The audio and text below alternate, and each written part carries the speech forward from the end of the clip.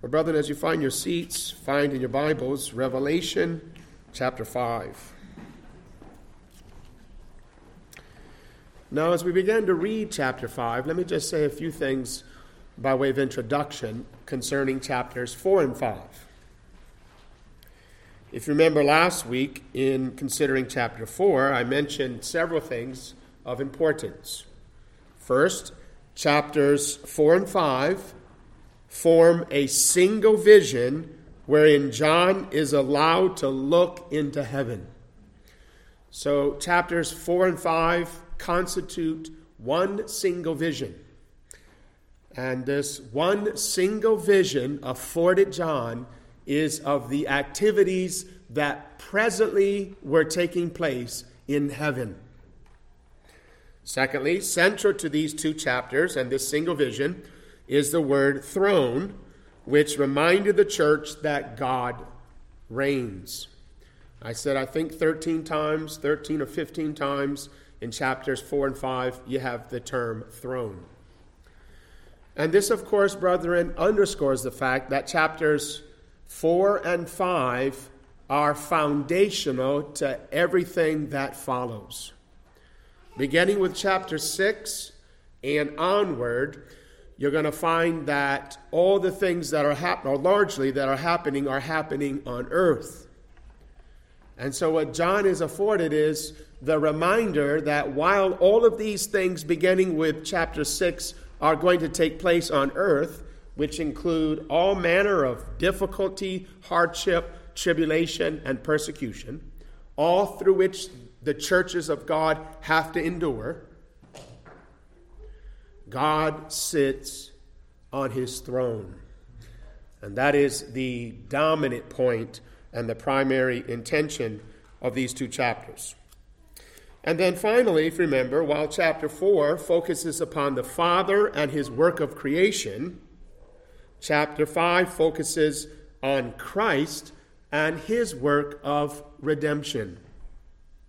So in chapter 4, you have the focus upon the Father, who's seated upon his throne, and all of the inhabitants of heaven are praising him and worshiping largely for his sovereignty in creation. And now we're going to see in chapter 5, there's still the Father on the throne, and yet there's another one introduced to us that's at the center of the throne, and that is the Lion and the Lamb. And we're going to see that those in heaven, basically the same people of chapter 4, are worshiping the Lamb, not so much for creation, but for recreation or for redemption. And so as we read through chapter 5, keep in mind this kind of additional word that somewhat takes central stage in chapter 5, and that is a scroll. We're going to see that a scroll is introduced to us in chapter 1 and really forms the heart of the chapter. Everything that happens in chapter 5 happens in relation to this scroll. Verse 1, and I saw on the right hand of him who sat on the throne a scroll written inside and on the back sealed with 7 seals. Then I saw a strong angel proclaiming with a loud voice, "Who is worthy to open the scroll and to loose its seal?" And no one in heaven or on earth or under the earth was able to open the scroll or to look at it. So I wept much, because no one was found worthy to open and read the scroll or to look at it. But one of the elders said to me, "Do not weep. Behold, the Lion of the tribe of Judah, the Root of David, has prevailed to open the scroll and to loose its 7 seals." And I looked, and behold, in the midst of the throne and of the 4 living creatures, and in the midst of the elders, stood a lamb, as though it had been slain, having 7 horns and 7 eyes, which are the 7 spirits of God, sent out into all the earth. Then he came and took the scroll out of the right hand of him who sat on the throne. Now when he had taken the scroll, the 4 living creatures and the 24 elders fell down before the Lamb, each having a harp and golden bowls full of incense, which are the prayers of the saints. And they sang a new song, saying, "You are worthy to take the scroll and to open its seals, for you are slain, You have redeemed us to God by your blood out of every tribe and tongue and people and nation, and have made us kings and priests to our God, and we shall reign on the earth. Then I looked and heard the voice of many angels around the throne, the living creatures, the elders, and the number of them was 10,000 times 10,000 and thousands of thousands, saying with a loud voice, Worthy is the Lamb who was slain to receive power and riches and wisdom and strength and honor and glory and blessing. And every creature which is in heaven and on the earth and under the earth, and such as are in the sea, and all that are in them, I heard saying, Blessing and honor and glory and power be to him who sits on the throne and to the Lamb forever and ever. Then the 4 living creatures said, Amen. And the 24 elders fell down and worshipped him who lives forever and ever. Now let's look at this chapter under these 3 heads. We have first a scroll in verse 1, and then a question concerning that scroll in verses 2 to 7. And then we have a threefold response in verses 8 to 14. So the first thing we have to do here, obviously, is identify the nature of this scroll. We find, according to verse 1, that the scroll was closed with 7 seals. In order to open the scroll, the seals must be opened, something which begins in chapter 6, verse 1. And then actually the 7th and last seal is opened up a little bit later in chapter 8, verse 1. Now it becomes rather evident, brethren, as we read through chapter 5 and even into chapter 6, 7, and 8, that the scroll represented the outworkings of God's redemptive purposes. And that's why it's written on both sides. Very unusual. Scrolls were written on one side, not both sides. And the reason why there's writing on both sides is because the scroll contains everything that will happen. And as we come to chapter 6 and following, we find out that everything basically includes the advancement of the gospel, the persecution of God's people, the judgment of the wicked, and the ultimate and final salvation of the righteous. So when we began to look at the opening of the seals, we're going to find that the contents of the scroll are those 4 things. And it's important to keep in mind that those 4 things happen simultaneous to one another on earth, while those in heaven are worshiping the Lamb. So it's not like there's chapters 4 and 5, worship in heaven, and then there's judgment on earth, chapter 6 and following. No, remember, the whole purpose of allowing John to look into heaven in chapters 4 and 5 is to encourage the church that while they're enduring all that's taking place, chapter 6 onward on earth, God is reigning in heaven. And, in fact, everything that they're enduring on earth, which we're going to see as severe hardship, tribulation, and persecution, in one sense or another, comes from heaven. And we're going to see that ultimately means that God is sovereign over their tribulation. God is sovereign over their hardships, and this is to be an encouragement to them.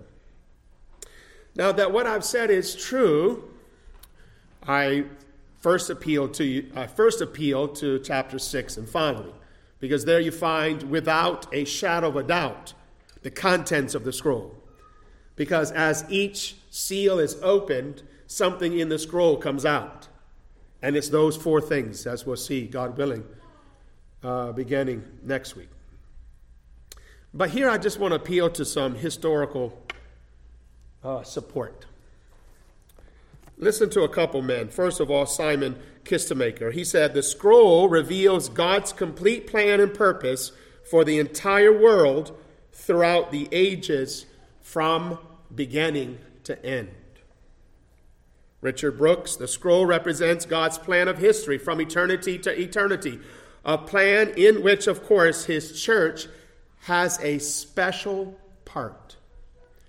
And perhaps my favorite go-to guy, William Hendrickson, he says this scroll represents God's eternal plan, his decree, which is all comprehensive.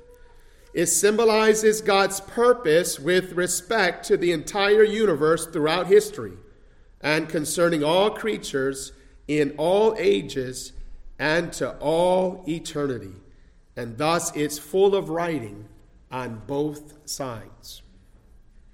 So fundamentally, it refers to the outworking of God's eternal plans and purposes. And that, of course, becomes all the more evident here in a moment when we find that the only one worthy to take the scroll and to break the seals is the one who prevailed by his blood over our enemies. All right, that's the scroll. And that brings us, secondly, to the question. Verse 2, Then I saw a strong angel proclaiming with a loud voice, Who is worthy to open the scroll and to loose its seals? This is the question. That is, who is worthy to implement or enforce God's redemptive purposes? Perhaps another way to ask the question, who is worthy to sit on the throne and govern the affairs of men? Brother, this is really what the question is. Who is worthy to sit on the throne of God and to govern the affairs of men?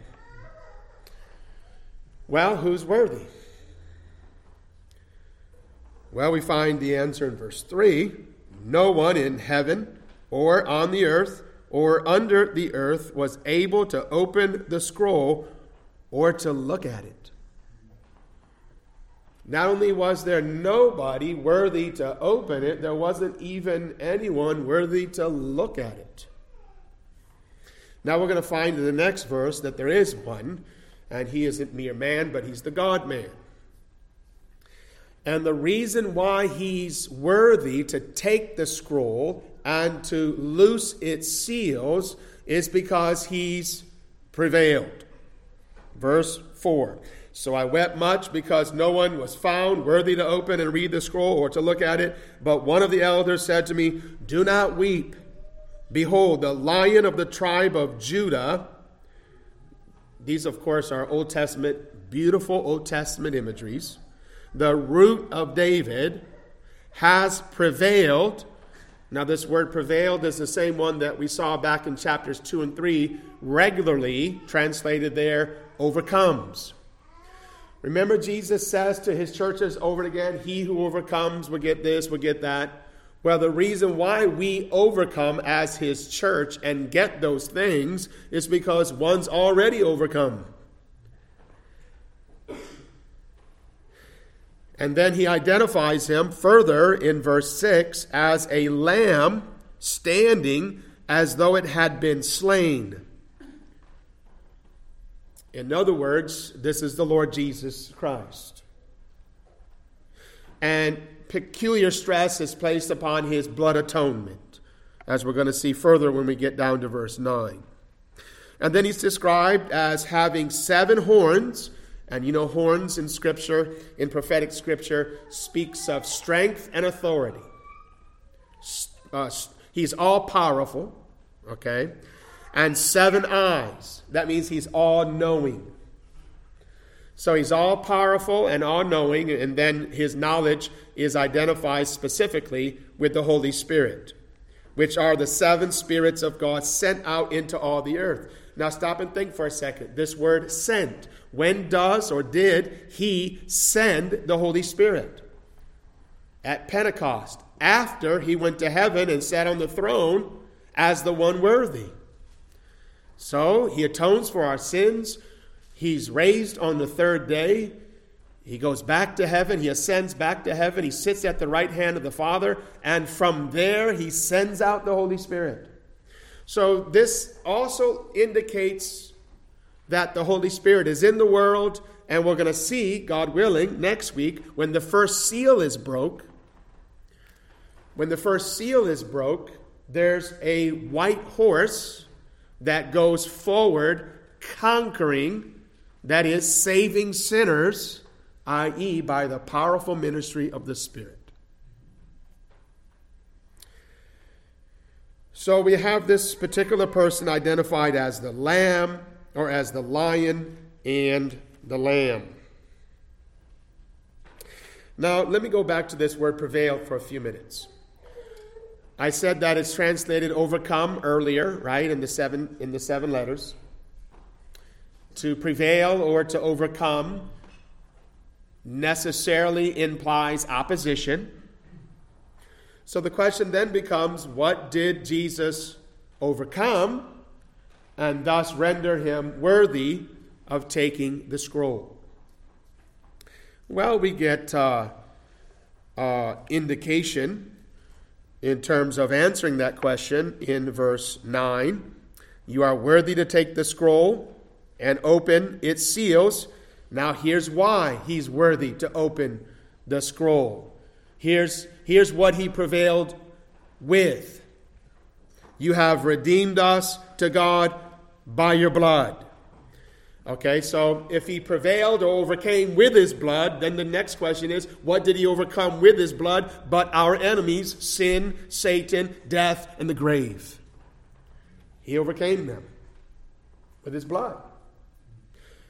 And I think there's a particular stress laid upon his resurrection. He conquered them because he's alive, right? This one who's worthy isn't dead. He's alive, i.e., he's been raised from the dead. He was dead, and that's indicated in two phrases. He's like a lamb that was slain, and he shed his blood, but now he's alive. He's victorious. He's overcome. He's prevailed. And because he's overcome, because he's prevailed, he's worthy to take the scroll. Okay, so just think in your mind for a moment of Philippians 2. Remember, it speaks of him as God, who considered it not robbery to be equal with God. He was God in every sense, and yet he came to earth as a man, as a servant, and was obedient to his Father, to death, even to the cross. Okay, that's him shedding his blood. That's him being slain. And then it says, because of that, what? He's given a name above every name. And every knee shall bow, every tongue shall confess. It's saying the same thing, brother, just differently. He's worthy to receive this scroll and to loose its seals. He's worthy to receive this praise and adoration because of what he's done. Because he's prevailed. Because he's conquered, because he was victorious, because he overcame all of our enemies and was raised on the third day in vindication of that victory. He overcame as the lion and the lamb, as the God-man who shed his blood for our redemption. And brethren, there's probably fewer places in the Bible that rival this first song in verses 9 and 10 in terms of Jesus' redemptive labors. For you were slain and have redeemed us to God by your blood out of every tribe and tongue and people and nation. So he bought us out of that. And then verse 10, and positively, he's made us kings and priests to our God, and we shall reign on the earth. That's talking about when Jesus comes back. All right, so that brings us then thirdly to this response. Threefold response, in fact, beginning at verse 8. Now, beginning at verse 8 all the way to 14, the response to all of this is like a rippling effect. Okay, you throw a rock in the water, and there's these ripples. So it starts first with the 4 living creatures and the 24 elders, and then in verse 11 to the rest of the angels, and then in verse 13 to all of creation. Okay, this is kind of the progression. So let's look at it like this: the first song, the second song, and the third song. The first song is verses 8 to 10. And here we find the 24 elders further described as priests. Now remember, the 24 elders last week we learned are who? Their representation of who? Of the elect, of saints who've overcome. They're the 24 elders. And why is there 24? But because there's 12 tribes in the Old Testament, 12 apostles in the New Testament. In other words, this is all of God's elect from the Old and New Testaments. This is every Christian, Old New Testament, who's died in Jesus. Okay? And they're in heaven. And they're worshiping. But what's interesting is, as in chapter 4, so in chapter 5, they're described as priests worshiping God in the temple. Remember, we saw that imagery last week. They had long garments, and then there was all this other imagery that brought back the mind to the temple. Here they're described as Old Covenant Levites. And I say that because the Old Covenant or Old Testament Levites first played on harps, and they ministered in the tabernacle/temple with golden bowls. And you find that they had both of those in verse 8. Each having, that is, each of the 24 elders, had a harp and golden bowls. Okay? Now the golden bowls were used for various purposes in the tabernacle temple worship. But here he's mixing up the imagery a little bit, because what's in these bowls was in the altar inside the temple, and that is incense. These golden bowls are full of incense. And then he tells us that this incense symbolizes the prayers of the saints. Now we know from the Psalms and other places that the incense inside the tabernacle and temple typified or shadowed the prayers of God's people. Remember that first room? Remember the tabernacle and temple had 2 rooms. One was bigger and the other was smaller. Well, in the bigger room there was the 7-armed candlestick or lampstand.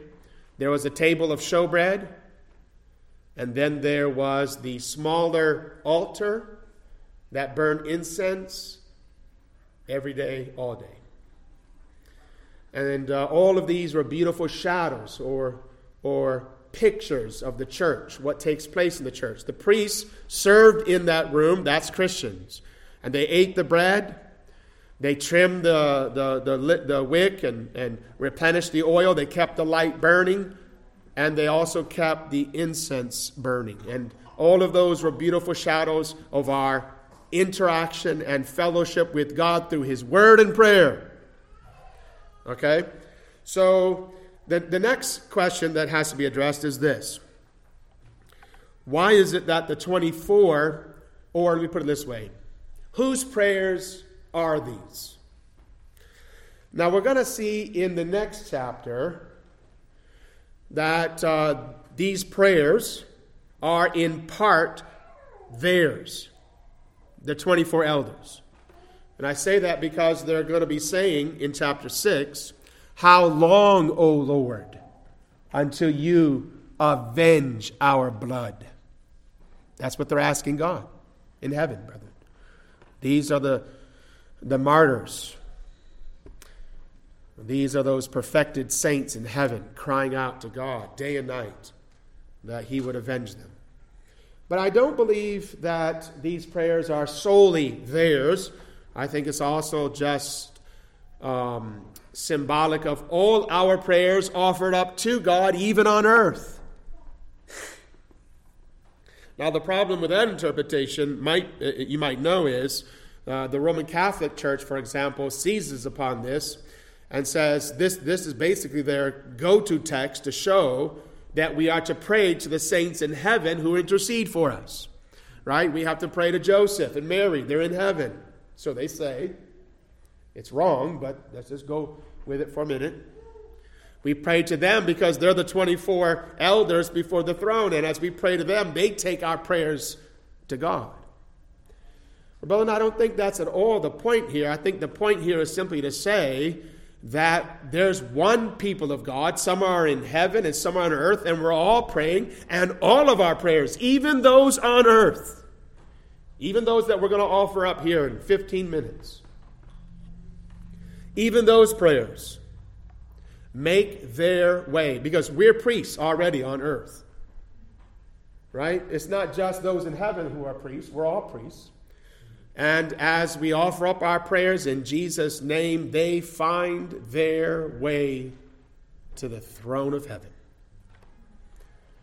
Brother, this really is, if you think about it, a tremendous text and beautiful imagery on the subject of prayer. And I think, I can't prove it, but I want to suggest to you that the author to the Hebrews, in the last verse of chapter 4, let us therefore come with boldness to the throne of grace, that we might, through prayer, get grace and mercy to help us in our time of need, is thinking of this. We're to come to the throne of grace. Brethren, what throne of grace is he talking about? The one in heaven. Do you mean to say that saints on earth, in all of their difficulty and all of their problems, as they humbly come by believing prayer to God through Christ, have access to the throne room of heaven? Yes, that's exactly, I think, what we're learning here. Because we're priests, and we're one with our brethren in heaven. They're victorious, we're militant, but we're one people. All right, that's the first song. Now, the second song is in verses 11 and 12. Then I looked and heard the voice of many angels around the throne, the living creatures and elders. All right, so here's a question. Last week we learned that the four living creatures were those privileged angels called cherubim. And the reason why I said that is because everywhere in the Old Testament, and especially in Ezekiel 10, 20, and 21, the four living creatures are expressly called the cherubim. Brother, it makes sense, right, to use the Old Testament to help us understand the New Testament, and especially the book of Revelation, because the book of Revelation is largely drawing right now from Ezekiel and Daniel. In fact, if you read through Daniel 7, you find out that everything that's going on in chapter 6, or in chapter 5, is borrowed from Daniel 7. We just don't have the time to look at it. So we find in verse 11 that there's the four living creatures. That's the special angels called the cherubim.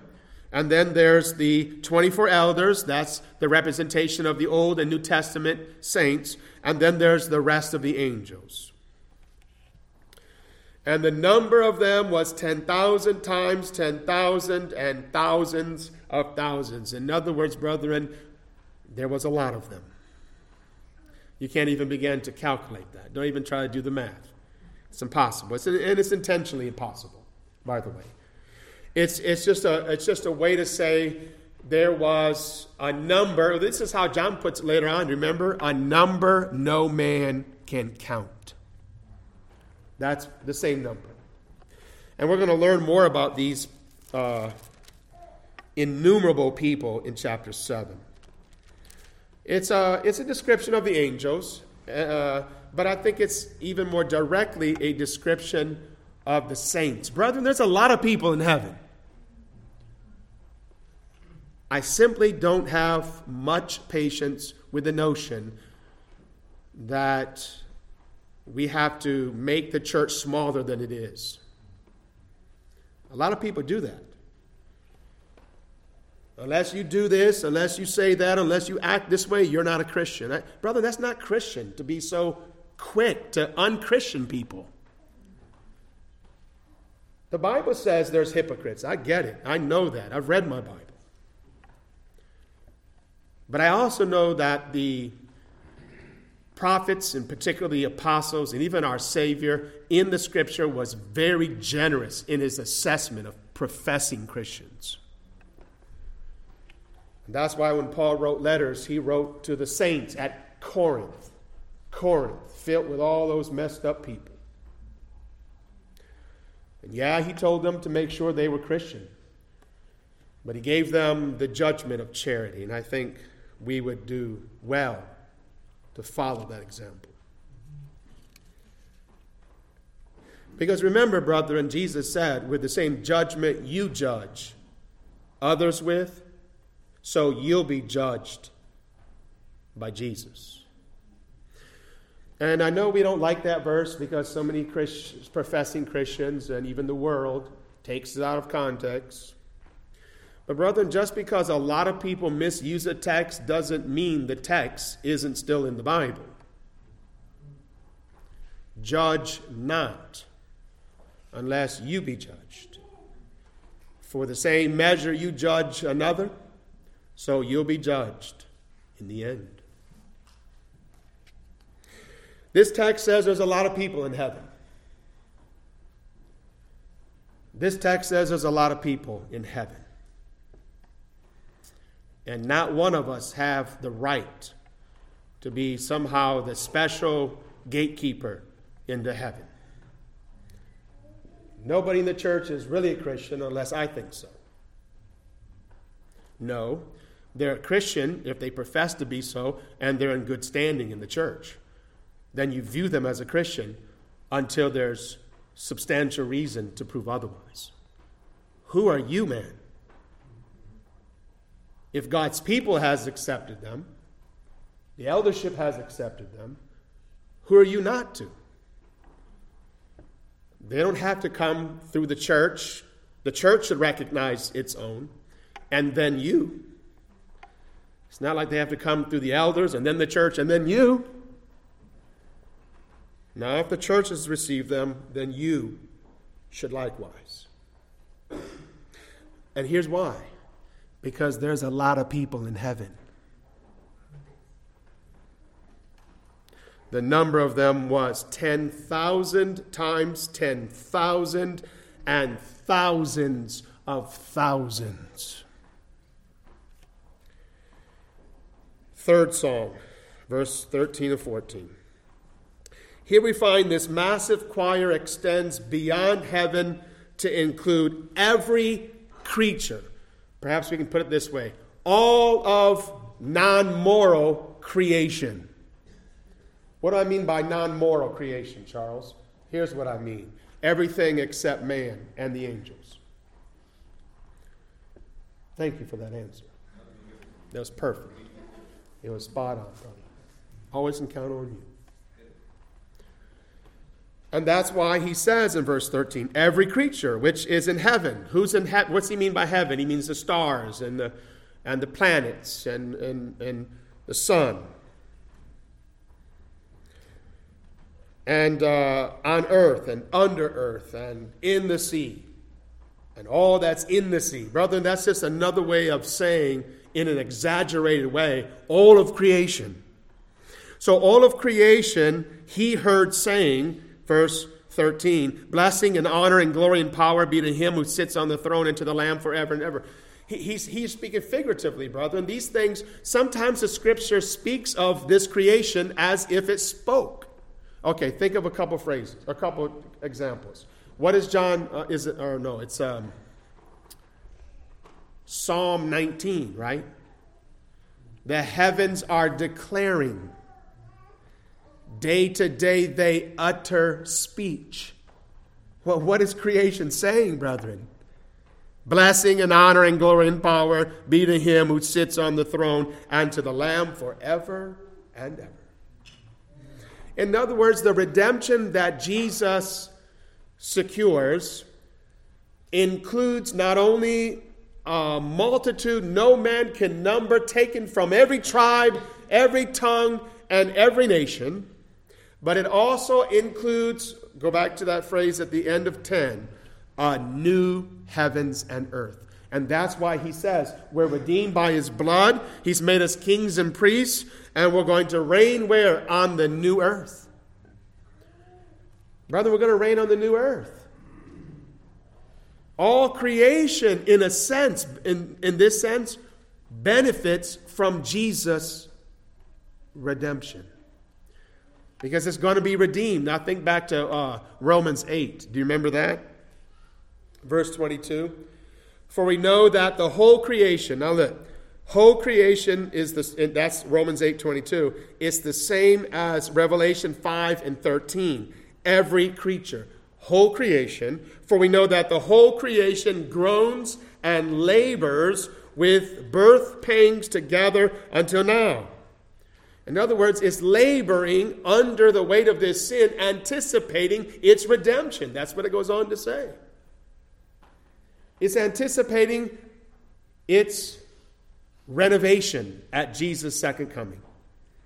And that's why all creation, even now, brother, and if you go, and then for example, and then we'll close with some observations.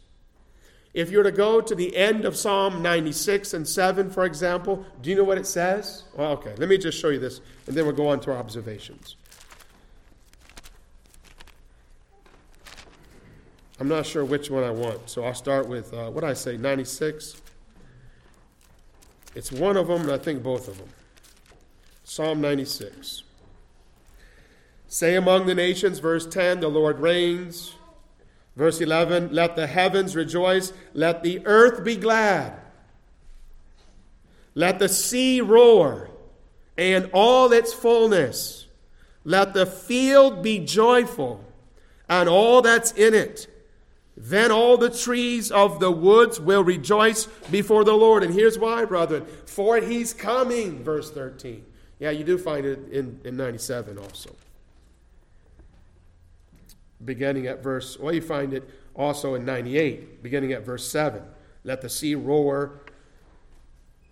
Let the rivers clap their hands. Let the hills be joyful, for he's coming to judge the earth. All right, so that's how this heavenly vision ends. It ends with the redemption of the new heavens and earth. It's quite tremendous, isn't it? All right, well, let's close with these applications or observations. Here's the first one. All history is already written. Now you might ask, where do I get this observation? Well, brethren, it's kind of the whole thing. This is kind of the whole passage. The scroll, remember, it has writing on the outside and the inside.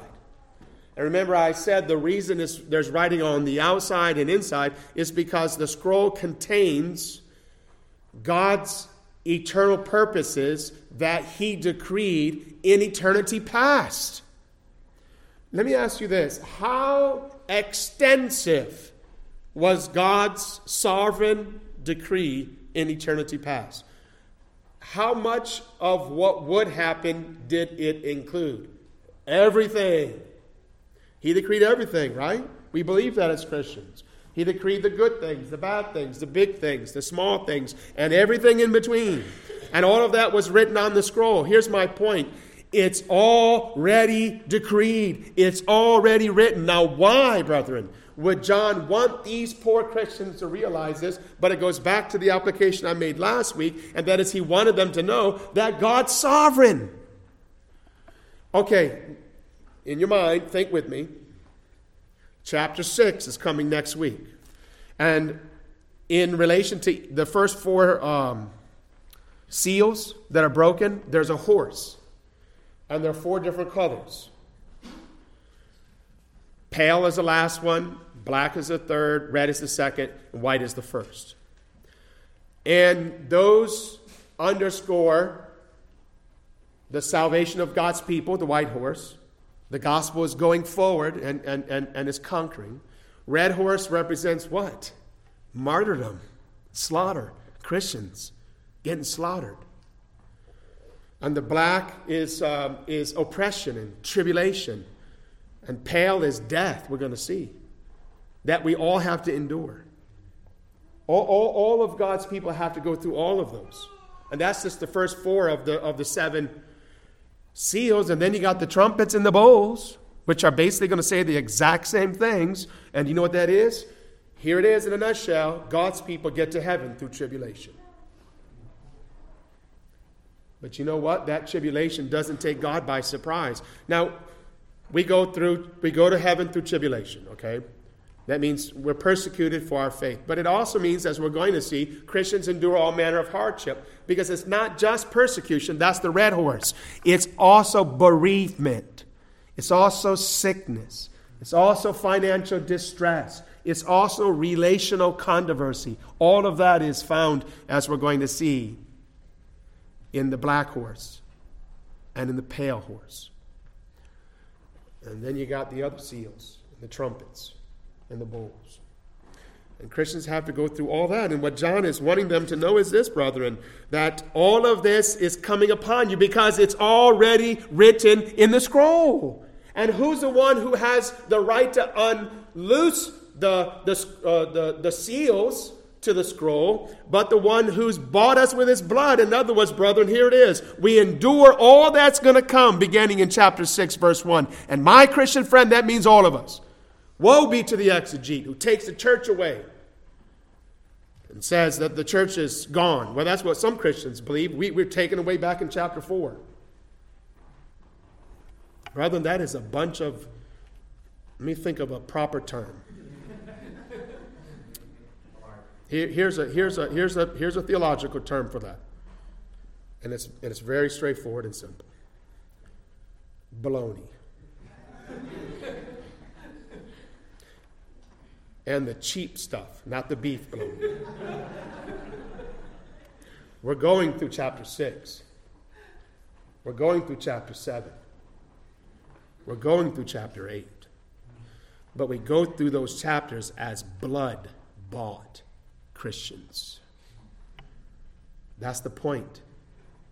Kind of the whole point. Let me show you some wonderful application from this. The other ones will be very short, the other two observations. But let me read from Mr. Brooks. Do not weep in the face of your great trials and troubles, your heartaches and afflictions. Listen, every one of them is written in that scroll in the right hand of the one seated upon the throne as a part of the process needed for your refinement. Every one of them is written in the scroll. So every hardship a Christian goes through. If it's bereavement, he loses his loved one. If it's chronic sickness, financial distress, tribulation, persecution, relational hardship, you name it, they're all written in the scroll. And then he says this, the Lord would sanctify to you your deepest distress, to use an old hymn writer's lovely phrase. That's in one of our hymns. If you have committed your poor helpless soul to the Savior, then remember that everything about your case and condition is safe in his hands. For the Lamb who saved you is the Lion who protects you. The same hands. This is my favorite phrase in this passage. He says, the same hand. I actually came up with this on the phone with somebody before I read this. But he gets the credit. The same hands that were nailed to the cross for your sins unfold your life's history day by day, and they do it with unerring wisdom and unfailing love so as to secure all the results that God has promised you and purposed for you. The way I put it was much simpler. Keep in mind the hands who opened the scroll, which results in all of this hardship, is the hands that were pierced for you. The hands that opened the scroll are pierced hands. That's what he's saying. And do not weep in the face of the sad and sorry state of the church with its heresies, divisions, and the many attacks of people upon it. Oh, mourn over it to be sure, but don't despair. For we shall see one day just how futile is the opposition of earth and hell to Jesus' church. Has he not said, I will build my church, and the gates of hell shall not overcome it? The second observation is this: all Christians should be pitied if Christ never prevailed. Because remember, what's in the scroll but the salvation of God's people and the outworking of God's purposes? And when John was, for a minute, under the impression there wasn't anybody who prevailed, anybody who's worthy enough to take the scroll, how did he respond, brethren? He responded by weeping and by lamentations. He wept bitterly because he feared there wasn't anybody who's worthy to what? To complete God's redemptive purposes. Brethren, it's the exact same thing that Paul says in 1 Corinthians 15. Remember where he says something like this: if Christ hasn't risen, your faith is futile.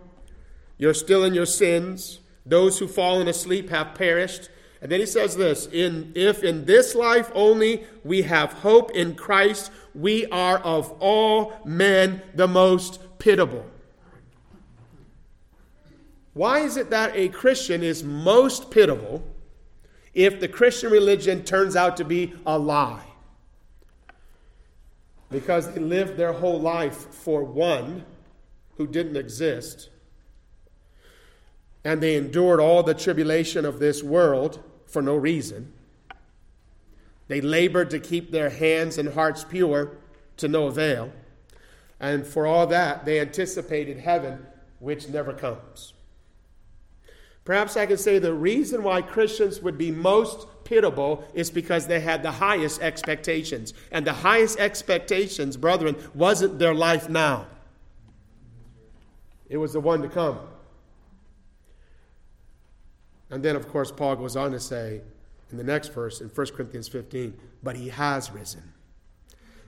And you know what John says here? The exact same things. Because look, after he weeps, verse 4, what do you find in verse 5?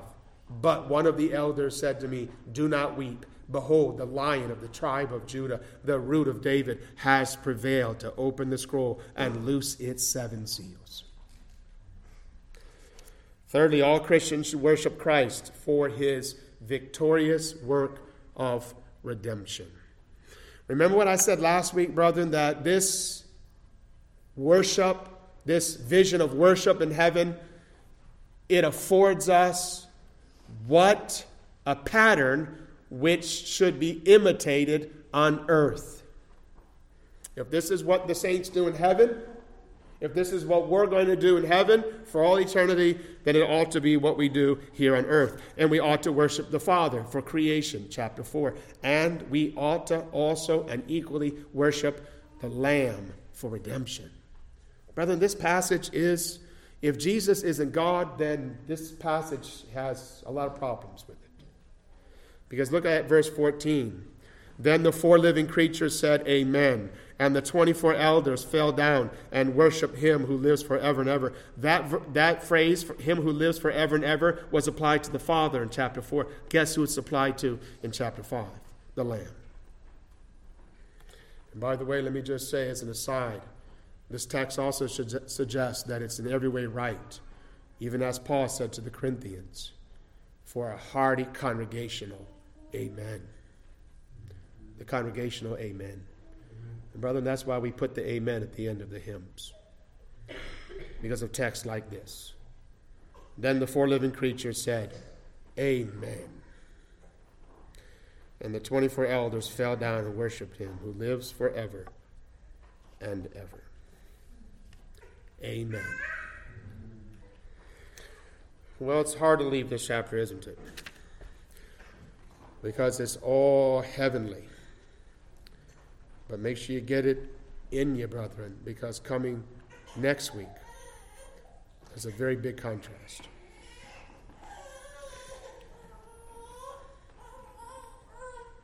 Well, some of the men were not able to come tonight, and one of my leaders isn't here for our break.